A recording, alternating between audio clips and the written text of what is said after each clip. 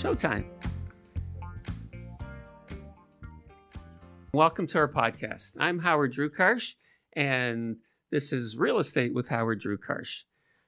The whole idea of this podcast is to interview people. We'll get into that in a few minutes. My own background is I was a salesperson for 20 years before starting a real estate company that I'm a co-founder in. I've also been a two-term member of the Toronto Regional Real Estate Board of Directors. I've also been on the Real Estate Council of Ontario, their board of directors, and I am a member of the board of directors of the company I started.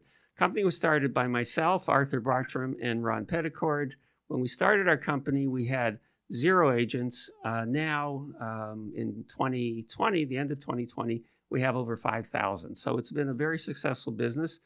And along the way, I've met really interesting people. So a part of that is why we're doing this podcast. It's not your typical podcast. I found talking to real estate people, talking to brokers, talking to development people, and talking to people around the business, like our first guest, really interesting about how do you succeed? How do you overcome roadblocks and setbacks and disappointment and rejection? And how do you keep going until you're successful? My own situation in our business was recruiting in the real estate business is very important. So whether I was a manager or managing different branches, or whether I was president, or whether I was broker of record, I was always focused on the recruiting side. So I understand the rejection and the difficulties. Now I'm going to move on to, in my opinion, one of my favorite people, Tony Wong, who has spent a career in journalism. He was with, was with the Toronto Star. He'll correct me on whether he is or was. But when I knew Tony, his focus was real estate. And I'm guessing, and maybe he can remind me how long ago, but it's at least, might be 20 years. But we just had fun. He would be calling me when he needed quotes. When I was available, I would give him a quote. When I wasn't available, he'd make it up himself. That's how well we knew each other. So with no further ado, Tony Wong, welcome to Real Estate with Howard Drukarsh. Thank you, Cousin Howard. Just to make clear, we call each other cousins, but we're not actual cousins, but we might as well be. Well, I was going to get into how that started. I have a cousin, Barry Leon, who just loved Kaplansky's. Kaplansky's is no longer in business, but Zane Kaplansky had a terrific smoked meat shop at College in Spadina. And I think what happened was we invited Tony, and somewhere along the line, I was calling Barry Cousin Barry, then we started calling Tony Cousin Tony. And when you look at Tony and I think you can see the resemblance. So it sticks. So how much of this should we talk about smoked meat, and how much should we talk about your career? I think it's really 90% smoked meat. Okay. The rest is gravy. All right. Good analogy. So let me ask this, Tony. Tell me about how you grew up and where you started, and sort of just the beginning of your career. Like what were your parents like? What was your early years like? Well, I grew up in all places, Montego Bay, Jamaica. And it was an incredible existence, really, because I'm ethnically, my parents immigrated from China in 1950 when Mao came into power. They didn't know where the heck they really were going at the time. They ended up in Jamaica. I lived above a tiny little grocery store, like many Chinese kids, and so the existence was kind of like half Marley and half Mao. Mm-hmm. Dinner was amazing. You'd have, noodles and jerk pork. So we were doing fusion before we knew what fusion was. Okay. Also, when you were growing up, you told me your brother was very involved in a let's call it a benefit to the community, a health benefit, and he had an interesting title, if I'm not mistaken. My brother, yeah. I mean, he used to live in New York. Okay. He went back to Jamaica, and he sat on the AIDS hospice of Jamaica. And at the time, there was an AIDS crisis. So he created a condom brand, except my mom didn't know. So, a decade later, I take my mom back home, and she sees the storeroom of condoms, probably $100,000 worth of rubbers, and completely freaks out. I don't know what happened after that, because my wife and I ran to the nearest Sandals, and he became the condom king of the Caribbean, but he might as well have been the crack cocaine king of the Caribbean, according to my mom. All right. In your career, there's a lot of things that come into play: luck, hard work, serendipity. Why did you choose the career of journalism? How did you start in that career?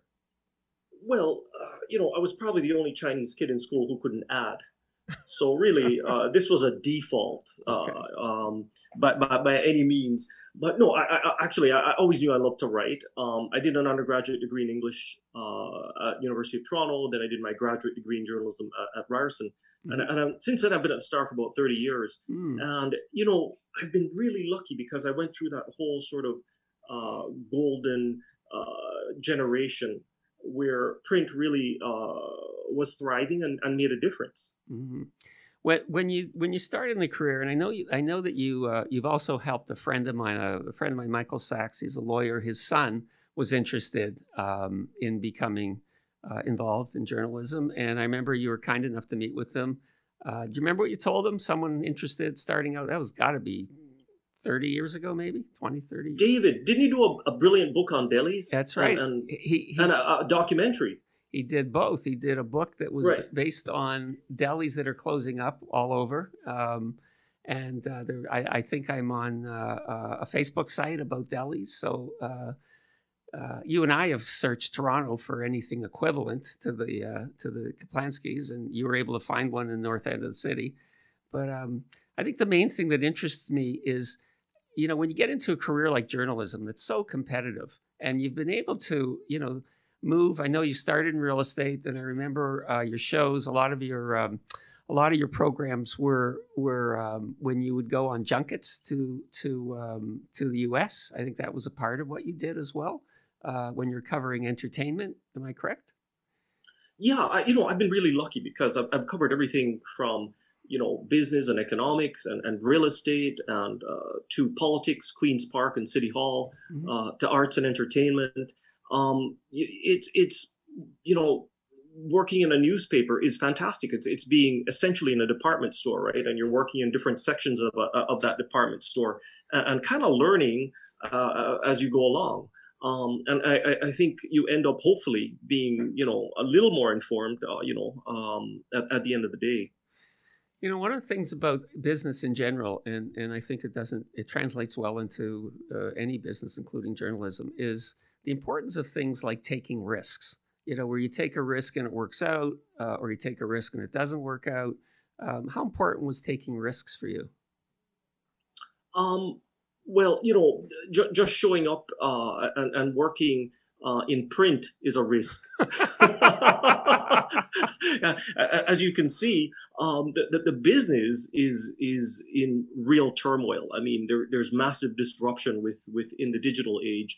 I think it's kind of funny because when radio first came into being, they thought that was existential, in terms of a threat to newspapers. That didn't happen. Mm-hmm. Then TV came along. They thought that was the existential threat.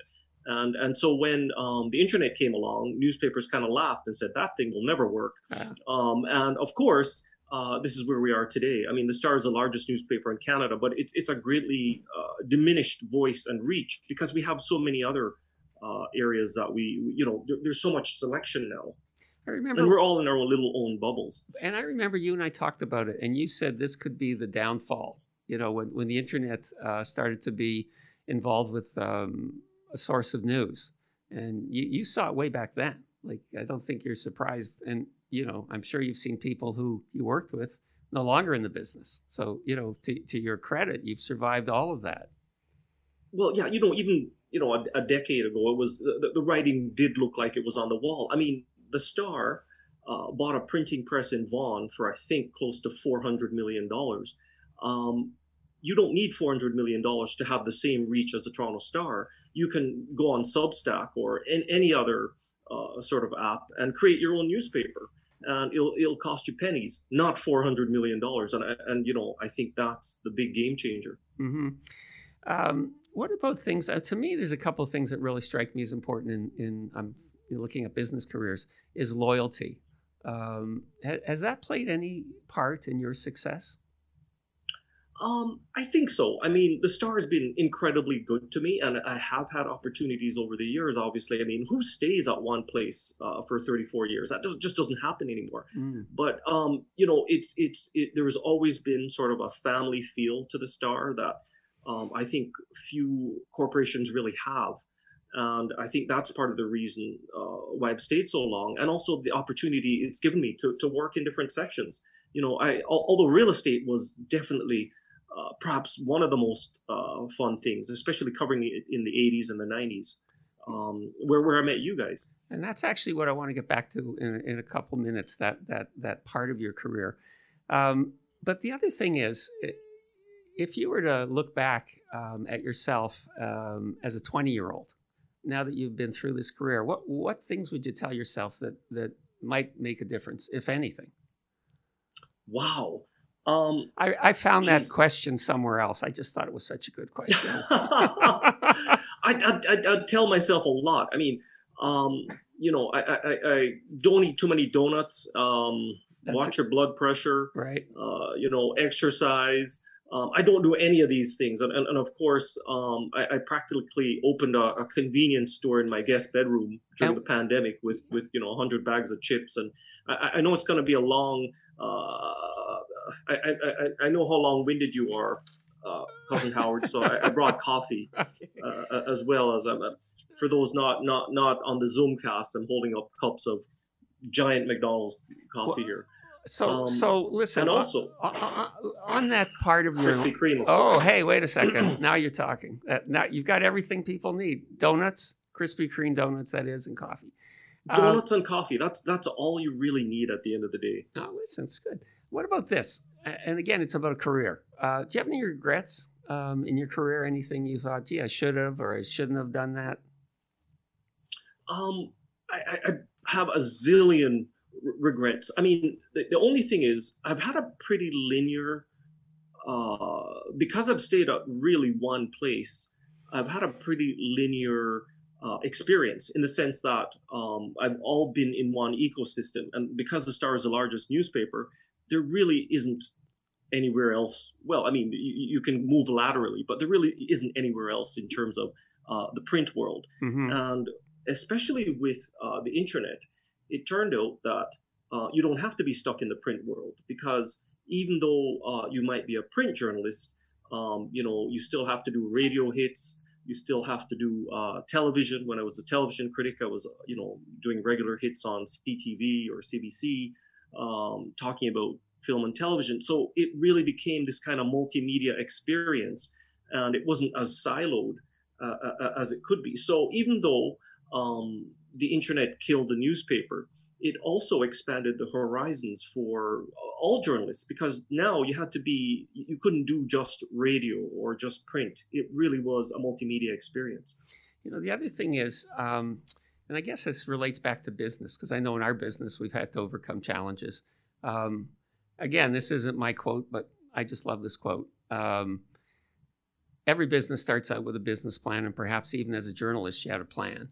And Mike Tyson had a great line, which I'm sure, is everyone has a plan till they get punched in the face.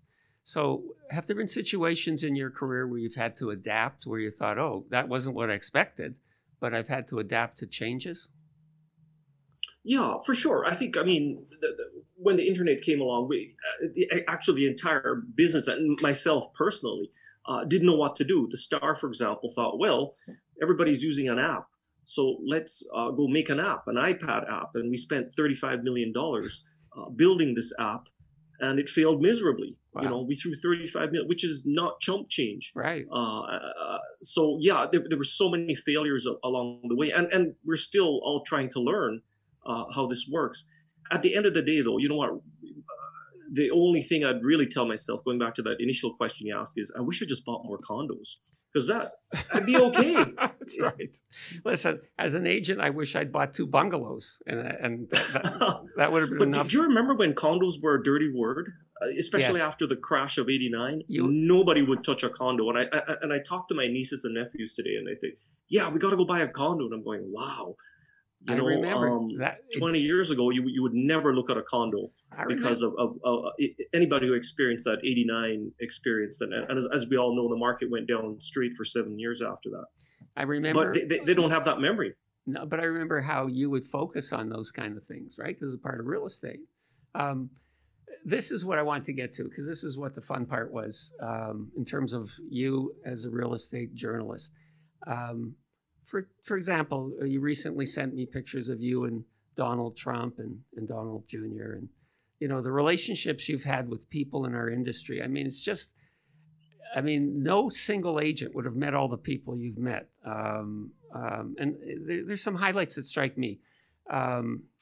Just just tell me in your, I guess, in your own opinion, what are the things that of the people you met when you were, doing like, the most senior business people in the country, who were the ones that really impressed you? Or what were the stories that you liked doing with these people? Well, there was this guy named Howard Drukarsh who went from nothing Right. to 5,000 plus agents representing more than 10% of the Toronto Real Estate Board. How crazy is that? Right? I mean, Tony, let me say, are a perfect example. It's But crazy out there. Yeah, for sure. I mean, Right. there've been so many examples. I think when I started in real estate, I was really covering it from a corporate end. So I was really trying to figure out, what is Cadillac Fairview doing? What is Oxford Properties doing in the retail segment?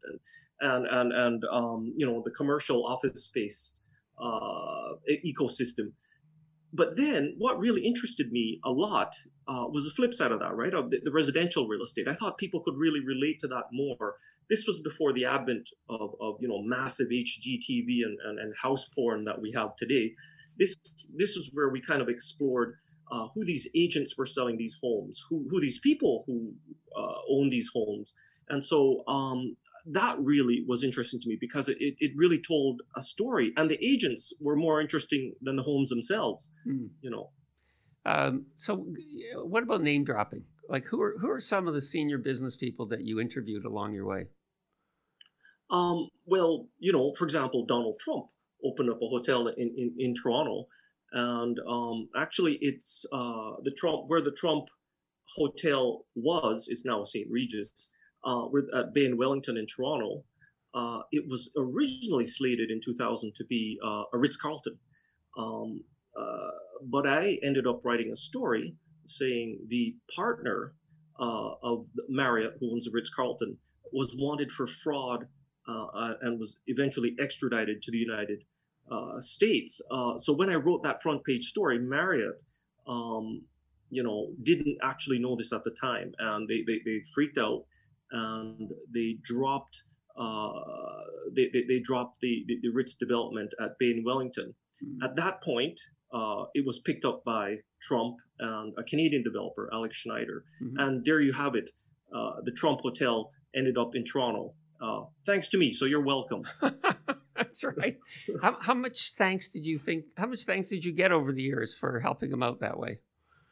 You know what? I didn't even get a thank you note from Donald. I did interview him 3 times though, before he became president.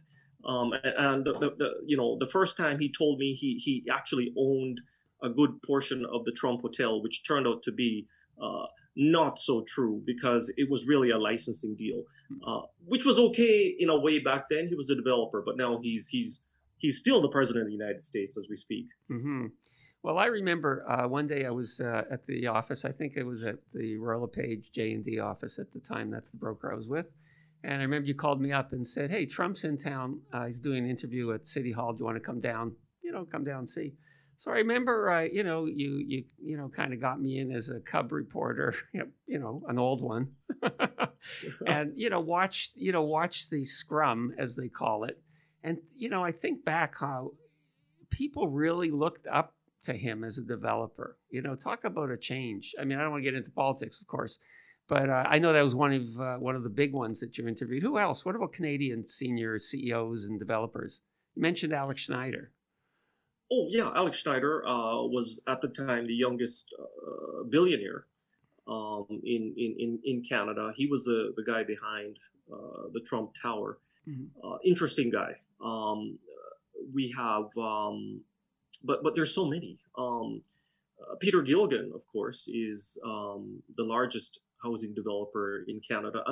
All these guys are so fascinating, right? Because they're creating businesses that on such a scale that it's really mind-boggling. Now, Trump, whatever you say about Trump, for example, he understood marketing.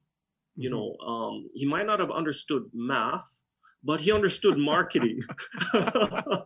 and all these guys bring something to the table.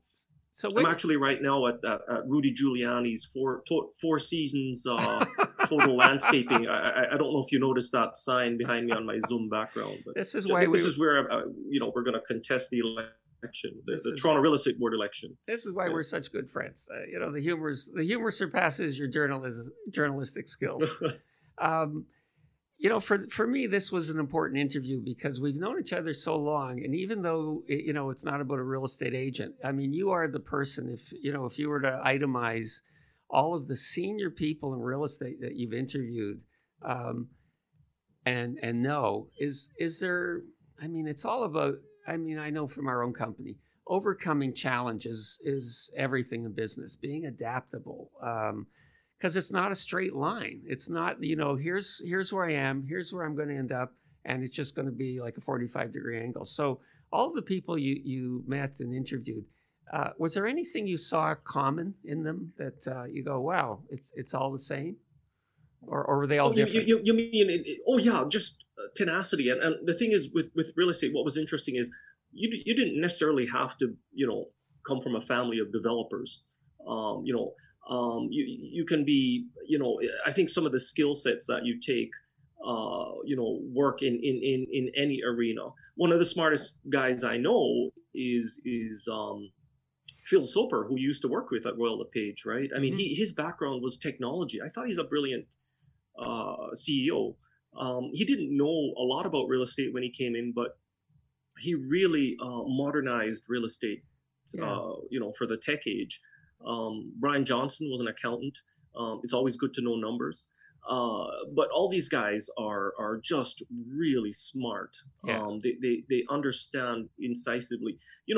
Development is really interesting, right? Because it's not quite pure science. There's a little bit of art to it. There's there's so many different disciplines: architecture and accounting and zoning and politics.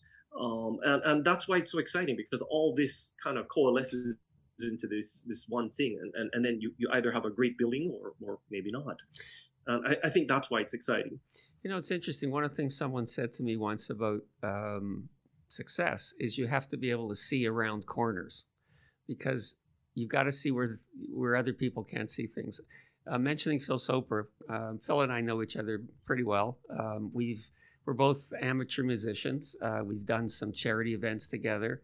I think a lot of the successful people, the head of Daniels Corporation, he's also an amateur musician. I find this musician thing, I think what it is, it's a terrific stress reliever for people. And I'm fascinated. Mike Weckerly, Kevin, Mr. Wonderful, Kevin O'Leary, all are musicians. And I think that's the thing I found fascinating. When I was involved with our company and being responsible for so much, there really needs to be an opportunity to, let go. And I just found a lot of the people I met at the senior levels were like music, like I did. But you know what, Howard, I think that's so important because what you're saying is that these guys are creative, right, using music, and you got to be creative to make deals, right? Yeah. And the music is just another expression of that creativity. Yeah, actually, it's Mitchell Cohen. I was thinking of at Daniels. Mitch Cohen, great guy. Yeah. So, I mean, my whole idea with meeting with you today was I wanted to kick off the series. The first podcast was me talking about my background, but I found that of all the people I've known in the business of real estate, and obviously a little outside, I just think you've had the most incredible career. And, I'd like to have you come back and we can talk about some other parts of your business. But for now, I really want to say thanks for taking the time away from your sour cream chips that your friend was nice enough, and the other things in your confectionery at home. It's a pleasure, Tony. I really appreciate it. Like everyone's saying, please stay safe, and we'll see you next time. Thank you, Cousin Howard, and smoked meat sandwiches are on me next time. Perfect. Thanks, Tony. All the best. Take care. Okay. Thank you. We hope you enjoyed our podcast, and if you did, please share it with friends, relatives, coworkers. We'd love to hear from you. You can reach us at info@rewithhd.com. That's info@rewithhd.com. You can let us know what you liked, what you didn't like, any suggestions. We'd love to hear from you. And if you'd like to learn more about our podcast, you can visit www.rewithhd.com. This has been something that we've worked on for some time, and I really want to thank the company of RioCast, the people producing our podcast, for the great work they've done. And I want to leave everyone with a thought because, right now we're dealing with difficult times. So I think important is be kind to other people, and of course, stay safe. And we'll see you on our next podcast. Thanks, everybody.